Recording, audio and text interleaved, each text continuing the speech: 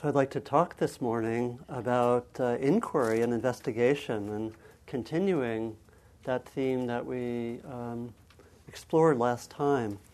And inquiry and investigation are these wonderful qualities that bring a sense of freshness and openness to our practice. They can bring tremendous energy. It's really the energy to look, to see more.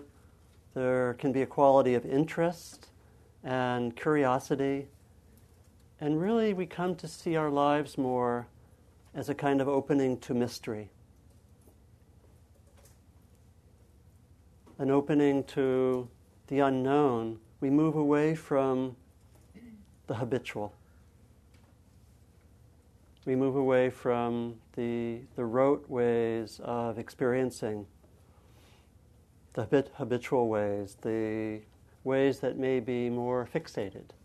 And so this morning I'm going to talk actually a little more briefly than I had imagined.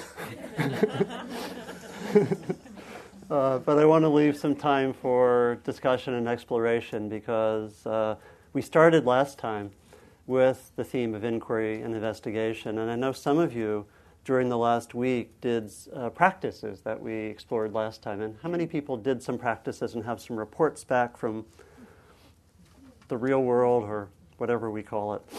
So I want to leave some time for that. And I am reflecting that this spirit of inquiry is something I have very much learned from both my mother and my father. So this is a kind of a expression of gratitude for how that quality of inquiry and investigation has been part of my life from the beginning. And I want to communicate and energize that quality in each of us. And I think in myself too, because as I often say when I give talks, you should listen to what that guy says.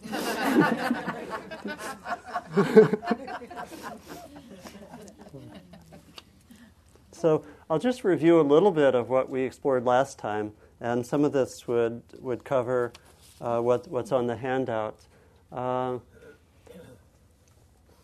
Last time I spoke about how the quality of inquiry is both really crucial and it can be confusing for us, that we may have come to meditation because our minds were overly active, because we felt dominated by thinking, because it was very hard to work with our repetitive thoughts, and particularly our repetitive neurotic thoughts. I'll speak for myself. And so the quality of inquiry and investigation seems, maybe at first glance, a little bit different. It's working with thinking, with inquiry, with asking questions. And doesn't this just activate the mind more? Or what should I do if my mind's pretty busy and overly busy? Is inquiry and investigation a good idea? And it's an important question because, as we saw last time, the quality of inquiry is one of the factors of awakening. It's one of the factors that the Buddha spoke about as both a quality that moves us closer towards the awakened mind and heart, but it's also the expression of the awakened mind and heart. And it is this quality of openness and a sense of curiosity, an ability to look more deeply, to see more deeply, and so forth. And yet, we can remember that the whole model of the factors of awakening or the factors of enlightenment is expressed through these 7 qualities. The first, mindfulness, which is a balancing factor, which is said to be always helpful, always valuable. When in doubt, be mindful. And then there are 3 energizing qualities and 3 stabilizing qualities. And the energizing qualities include inquiry, and also include effort, or manifesting a lot of energy, and also the qualities of rapture and joy. And these are taken to be qualities which really help to give us more energy, very much needed for this practice that we do. The 3 stabilizing qualities are tranquility, the quality of stillness, concentration, the gathering of the attention, and then equanimity, the ability to be present with and balanced with the whole mix of things, much like in our end of sitting hearing of what was difficult and what was celebratory. And the Buddha gave very specific instructions. He said that the mindfulness is always helpful, but that we should cultivate particularly the energizing factors when the mind is sluggish. And if the mind is sluggish, it's often not so helpful to cultivate tranquility, concentration, and equanimity. That we should work to bring about. And so inquiry is one of those factors that if we're feeling stuck, or if there's a certain rote quality to our meditation, or if we're just sitting there trying to get to some relaxed state, which many of us do in meditation. We use the meditation almost as a kind of way to get to a peaceful state. And that's helpful, but it can be missing things. And so when we feel a little bit stuck, that's when we want to call on inquiry. And the Buddha also says that if we're feeling overly, in his language, overly excited, we might say with a lot of thinking or with a lot of things going on, restless, or then it's helpful to work with the stabilizing factors of tranquility or concentration or equanimity. And it's not so helpful if we're really overly thinking about things all the time to say, okay, well, let me just add inquiry to the mix. That would not be so skillful. So I think that guidance is good. It really helps us to, in itself, it's a kind of inquiry to say, what is my practice like? What would be helpful now? That's also the quality of inquiry. But it's really important to know that because I'll be exploring, as we did last time, some tools and techniques for inquiry. But if our minds are really restless and overly active, it may not always be so helpful to use them. And that some of the tools of inquiry really require a relatively stable mind or a relatively quiet mind. Otherwise, we just stimulate the repetitive thinking that brought many of us to the cushion in the first place. So that's kind of a caveat. But it's important to see that this quality of inquiry is there right from the beginning, and it's the quality of an awake being. An awake being is curious, is looking, is fresh. It's like that way in which when we're deeply mature, we also, in a way, are like the fresh glance of the child. And I was thinking of this moment that I was thinking about when I was thinking of freshness. I was thinking of a moment when I was with my nephew, and I think it was a time when my brother was, as a musician, was away traveling, and my nephew was like, I don't know, a year or year and a half, and we were there, and for the first time, he saw and recognized the full moon.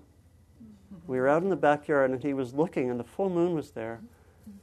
And I said, full moon, or something like that. Full moon. And he said, wow. With the wow of a very, very young child. And that stayed with me. And there's something like that quality of, that's a kind of freshness that we can look for in the inquiry. And then there's also this beautiful passage in the Kalama Sutta, which I've given to you in the handout, where, as I mentioned, the Kalama people lived at a crossroads in India, and they had a lot of spiritual teachers come through. I mentioned it's a little bit like the Bay Area. They had weekend workshops all the weekend workshops you could possibly fathom, all promising great wonders, and no doubt at that time, some of them with high prices, right? Just do this weekend workshop and you'll have the tools you need for the rest of your life, and no money back guarantee, and so forth. And so you can see this in the kind of question. And the Kalamas, they came to the Buddha and they said, Lord, there are some priests and contemplatives who come to Kesaputta, where they lived. They expound and glorify their own doctrines, but as for the doctrines of others, they deprecate them.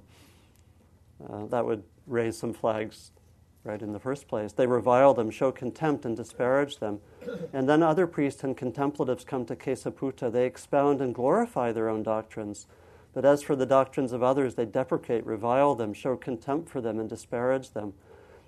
They leave us absolutely uncertain and in doubt which of these venerable priests and contemplatives and which of the are speaking the truth and which ones are lying.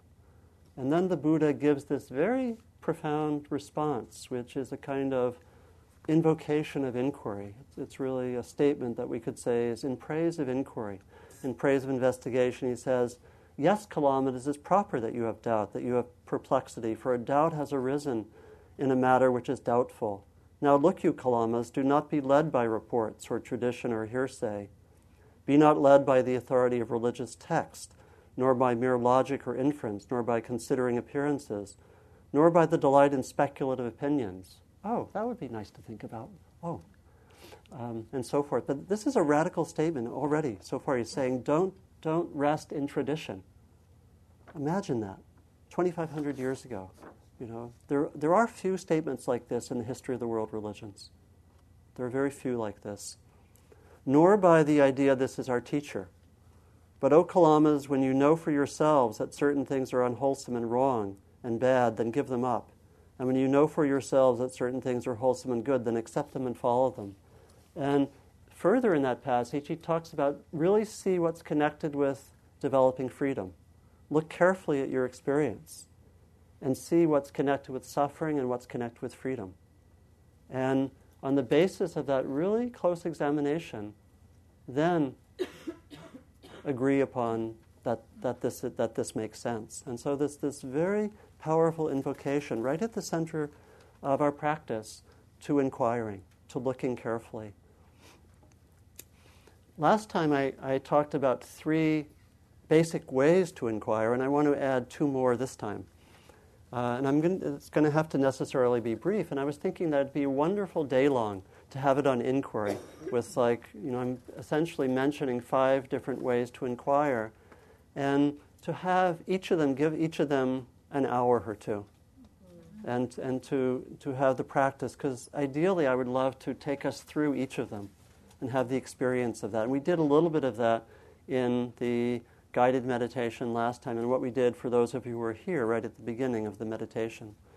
So the first approach is really using the tool of mindfulness. In a way, it's letting the tool of mindfulness help us to inquire more deeply.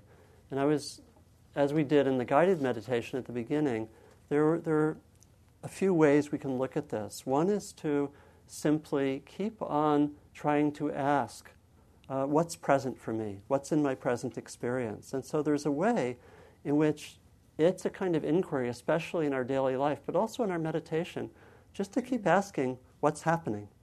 What's going on right now? Just to keep coming back to that kind of question. What's really present? And then just to tune in, to have that inward attention, and really to notice. We can help ourselves by the usual techniques of mindfulness, that is to notice, to label, to name what's happening. But it's a really valuable tool in daily life, particularly in the rush of events. I'm at a meeting. I'm feeling a little bit uneasy. Something's happening in the meeting that I don't feel so good about. And then we can use a kind of inquiry and say, Donald, what's happening? Let me go inward. What's really going on? And say, something, I feel a little nervous. Or, no, it's actually anger. I don't like what just happened, and something's rising up, and then and so forth. But it's really to use the mindfulness to really help us see what's happening, and we can do that just it's very simple, but it's a kind of inquiry, just to notice what's going on. And last week I believed I channeled one of Sylvia's ways of doing this. Where we say, oh, I'm suffering. Oh, yes, dear, you're suffering. And why am I suffering? Oh, let me just look, and so forth. And this is a powerful way of using mindfulness as inquiry. And then further, when we're in the meditation, when we're noticing certain states arising, we can just give them more attention. It's really to say, okay, I am angry right now. Okay, there's anger, and it looks like it's here for a little while. Let me just look at it. What's it feel like? What's it like in my body? Let me just look. What's it like in my mind? Because so much in our practice and in our lives, certain states come and they become emergencies. Oh, anger. Oh, got to get rid of that. Oh, got to do something. But with the process of inquiry, we invite a looking. We invite just to see what's there, and to notice. And the assumption is that when we look more clearly and we see more deeply, we'll be able to act more wisely and compassionately. That otherwise we're more acting through conditioning or our reactions. And so this first kind of inquiry is a very accessible mode of inquiry. We can really do it during the day. It might be just to ask what's happening if we feel a little bit off-center or confused.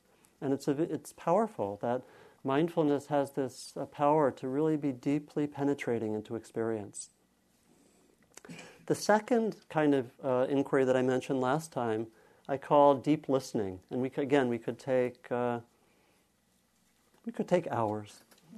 And I have in my home, some of you have been there, this Tibetan woodblock of Milarepa, sitting in the mountains with his hand to his ear like this, as a metaphor for spiritual practice, for the Dharma. Let me just listen. Let me just notice. Let me not be so quick just to think, oh, this should happen, or oh, that's happening, but let me just listen. And this quality of deep listening, and often it's a listening beneath the surface, and sometimes because mindfulness has that ability to penetrate, it can actually take us more deeply. But the method that I gave last time was a method, particularly one technique was something we can do when there are repetitive thoughts, for example. There are a lot of repetitive thoughts happening, and one kind of deep listening tendency, or technique I should say, would be when there's a lot of repetitive thoughts, and we've noticed it, and it's gone on for a while, sometimes we can shift our attention to our body or our hearts and keep our attention there and listen, not with the idea of figuring things out, not with the idea of thinking we know what should happen, but a kind of listening, listening, what's really there, what's present. And sometimes when we do that, we can get in touch with emotions or something, because usually repetitive thought is driven by a complex of emotions and needs and so forth. And we often are out of touch with that. We don't know. In a similar way, and I've mentioned this in some of the talks on judgments, sometimes we can hear harsh judgments of ourselves or others. And there's a similar way, and again, it takes practice and it takes a relatively quiet mind, but there are ways that we can listen for what's beneath the judgment. I can say, oh, that person did this or that, and I can be really harsh towards that person. And and again, the technique of going to the body and the heart is a beautiful one. We call it sometimes the dropping down practice. And we stay there, and I can sometimes say, I feel sad. I feel sad, And the example that I gave a lot in talking about judgments is when I was working with a person in a position of authority who, it seemed to me, didn't listen to me. And I would find myself going into reactive judgmental thought. But when I listened more deeply, I could actually notice that there was a kind of pain of not being listened to. That actually, I could follow it. It actually took me quite deeply.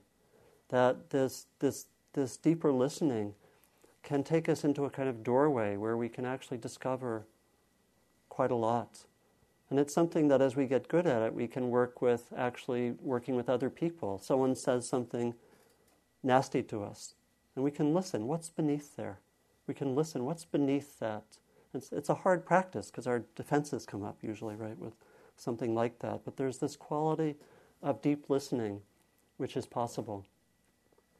And the third tool, and then I'm conscious of going through these quickly, especially for people who weren't here last time, but I'll get to the fourth and fifth in a moment. The third practice of inquiry is to use a particular teaching as a kind of lens to help us look more deeply, to inquire more deeply. And the example I gave was using the teaching of the Four Noble Truths last time. That we can use this in daily life, or we can use this in the sitting. I can notice in a sitting, oh, I'm sitting here. Oh, there's some kind of suffering, maybe there's a suffering related to something, maybe my body's hurting, my knee's hurting, and I'm suffering in relation to that. And then I can ask, what's the cause of the suffering?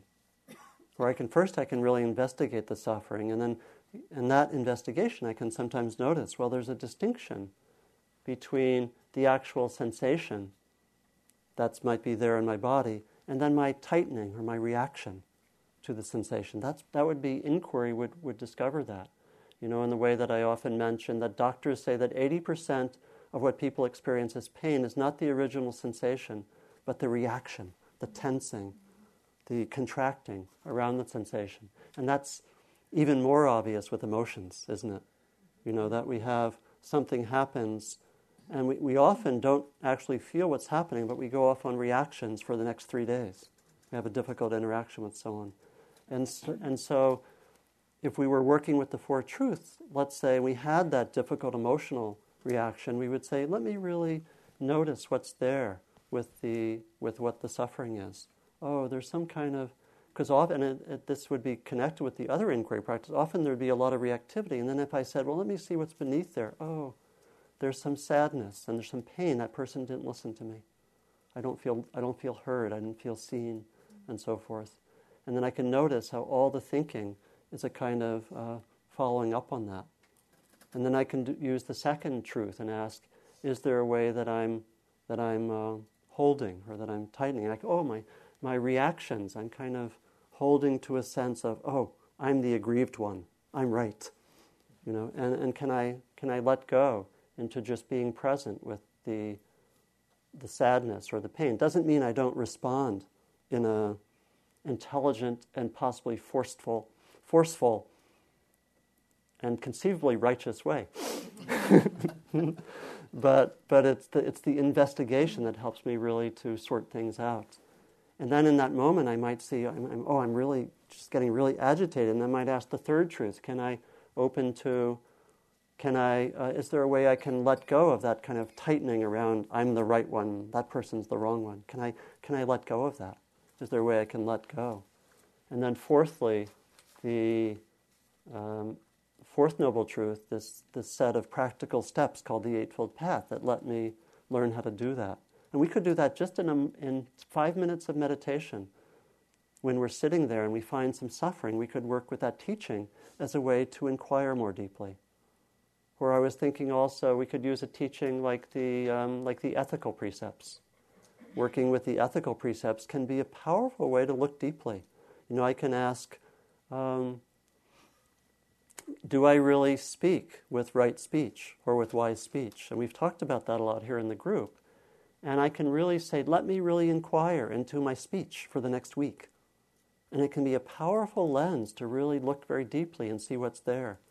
We can work with a teaching and say, let me really just keep noticing how I speak. So, knowing that was brief, I want to mention the fourth and fifth, and maybe we'll need to do this some more. We'll see where we are at the end. The fourth approach I call the approach of radical questioning, and it's actually more consciously using language to go more deeply. And this is used in both Western and Eastern traditions. In fact, right at the core of Western culture is the work of Socrates and Plato, which is about radical questioning. It's about using questions to really look more deeply. And there's a whole 2,500-year philosophical tradition, which at its best is a form of radical questioning. What's helpful from the connection of radical questioning with our practice is that we can use, at times, radical questioning as a way to work coming more out of a silent mind. Because as I mentioned, it's really important to be able to distinguish repetitive thought from using inquiry. And in my experience, this works best when the mind is somewhat quiet, and then we can ask questions. One of my most powerful experiences of working with a kind of radical questioning came when I worked with Christopher Titmuss, who uses inquiry quite a lot, and some of you have probably worked with him. And probably, I don't know, I think it was close to 10 years ago, 8 or 9 years ago, I was doing a retreat, and I loved using these forms of inquiry. And my mind was fairly quiet, and he gave me the inquiry question, how are you free? How are you not free? And the way I worked with this, and it sometimes works better in a retreat, the way I worked with this was my mind was quiet, and just about every, maybe every minute or two, I would just ask, how am I free? How am I not free? Then I'd say, And I would just sit like that. And over time, and I did this for about 10 days. Some eyes get wide. I did this for 10 days, and what started to happen was I started to get a kind of inventory, and I particularly worked with the question, how am I not free? And I started to get, I would ask that question, how am I not free? And I would get a kind of inventory of the main ways that I was not free. They'd be ones like, I am not free when I'm afraid of pain. And this would come out of the silence. It'd be kind of a deep response to the question. I am not free when I'm afraid of pain. I am not free when I think I'm better than other people. So this was getting deep. I am not free when I'm afraid of death. So out of the silence came something deeper. It wasn't like I am not free when I'm my car's not working right or something. And I came up with a list of about 15 of these. And it was like, we could say it was a map of the bars on my cage, in a way. And you might want to do that kind of inquiry. And that was about halfway through the retreat, and I had identified all these 15. It felt like really helpful to actually write them down and name them. These were, in a way, we could say, it's actually connected with the last kind of inquiry, but this was like naming some of the ways that I was caught. We might say even naming some of my beliefs, and I kept on sitting with that. And then at a certain point, I had my list of 15, and I saw I've actually had experiences with every one of these 15 that lead me not really to deeply believe them. In other words, I have seen through all of these 15 beliefs, we might say, or I've seen through. I don't ultimately believe any of them, because I've had experiences, where I could be with pain, or I could, not be thinking I'm better, or experiences even in which I didn't fear death at all. And at a certain point, I said, the mind took a while, but I saw I didn't believe in any of them, and then I said, I don't believe in any of these. I'm free. There's a way in which in that moment, I connected with a quality of freedom, because nothing that was holding me really had any ultimate standing. And the energy just was intense, at that moment. And I actually went off, I was doing this retreat at IMS in Massachusetts, and I went off to the woods and I started shouting, I'm free, I'm free, I'm free. And I did that for quite a while. And then I worked with Christopher later and said, well, let's stabilize that. But there was something that happened from that asking of questions, that both in the... and I worked for the last part of the retreat, sort of stabilizing that. But it's a powerful, you can get a sense it's a powerful tool. It needed that silence to work. And it led me to a lot of insights I wouldn't have had without the questioning. It had a certain power and focus. And sometimes I've also used that kind of technique, which some of you know is used in other traditions. I actually had a lot of quotations from Ramana Maharshi and from in some Zen traditions. You sit there for 3 months asking, what is this? What is this? And I'm making a little bit of fun in the way I present it, but it's actually just as serious and powerful as that kind of question I was asking. And it can also be just asked in daily life, like what is really happening right now? Kind of similar to the other questions. What am I believing? What am I looking at? And I'll just mention a little bit briefly the last approach, because in a way it needs further time. But it's really related to what I just said. And this is what I would call the deconstruction of fixed beliefs. And some of you may know these techniques. They've been used sometimes by, some of you may know the diamond approach with Hamid Ali, uses tools of inquiry like asking these kind of questions. He uses a technique sometimes where one would repeat the question over and over. And some of you, how many people are familiar with these techniques? Where one might ask, how are you attached to yourself? And then you give an answer. And for about 10 minutes, you do this with a partner. And so, fine, thank you. How are you attached to yourself? Thank you. How are you? And you give an answer. How are you attached to yourself? And it basically, you're feeling a little bit of discomfort already. But that has the potential to go quite deeply and to really start to penetrate into deeper beliefs. Some of you may know the work of Byron Katie. How many people know her work? Where it invites us to really look at a fixed belief that we might have, and really to ask. And for her, it might be, like the judgments that we make of ourselves or others. Like, I might make the judgment that person is really blah blah blah, and then in her method, the further questioning would be, do I really absolutely know that this is true? And it'd be a kind of inquiry to see how much we're sort of embellishing things. And then she would ask, what does it feel like when I inhabit that belief? What's the inner experience of that? And we might, again, it's not so much having a predetermined answer, but it's really a chance to inquire. And then she says, what happens if I reverse the belief? What happens if I change that? If I reverse it, so I might say, not that person is like this, but I'm like this, blah blah blah. And then and so it's a method of kind of going more deeply and looking.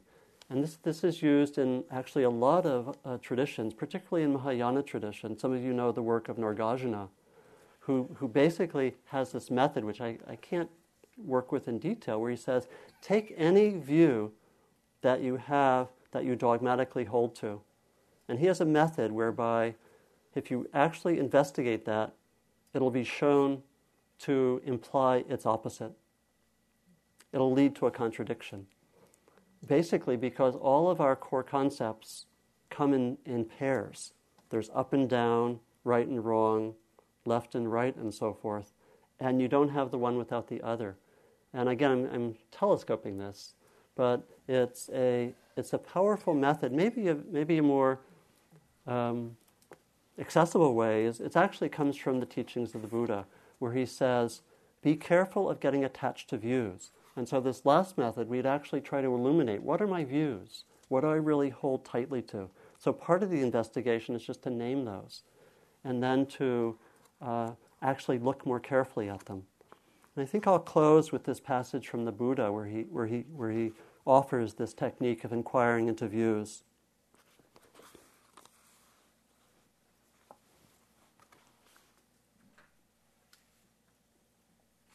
One who thinks oneself equal to others, or superior, or inferior, for that very reason disputes and is attached to views. But one who is unmoved under these three conditions, for that person the notions equal, superior, and inferior do not exist.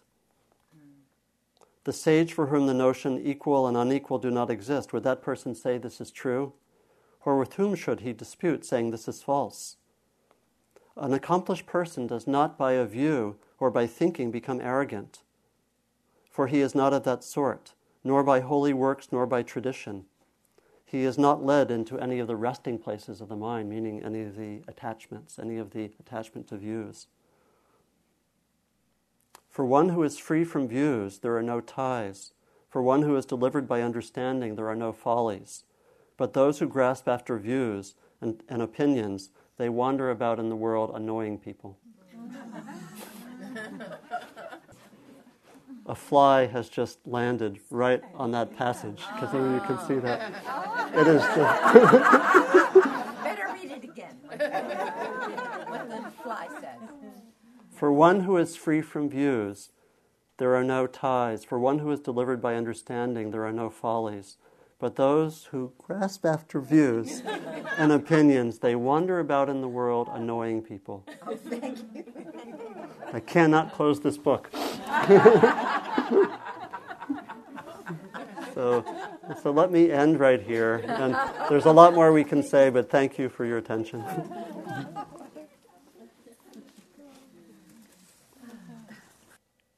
We remember that we practice not just for ourselves, but for others. And may the fruits of the morning be offered for the benefit, the healing, and the transformation of all beings. Thank you.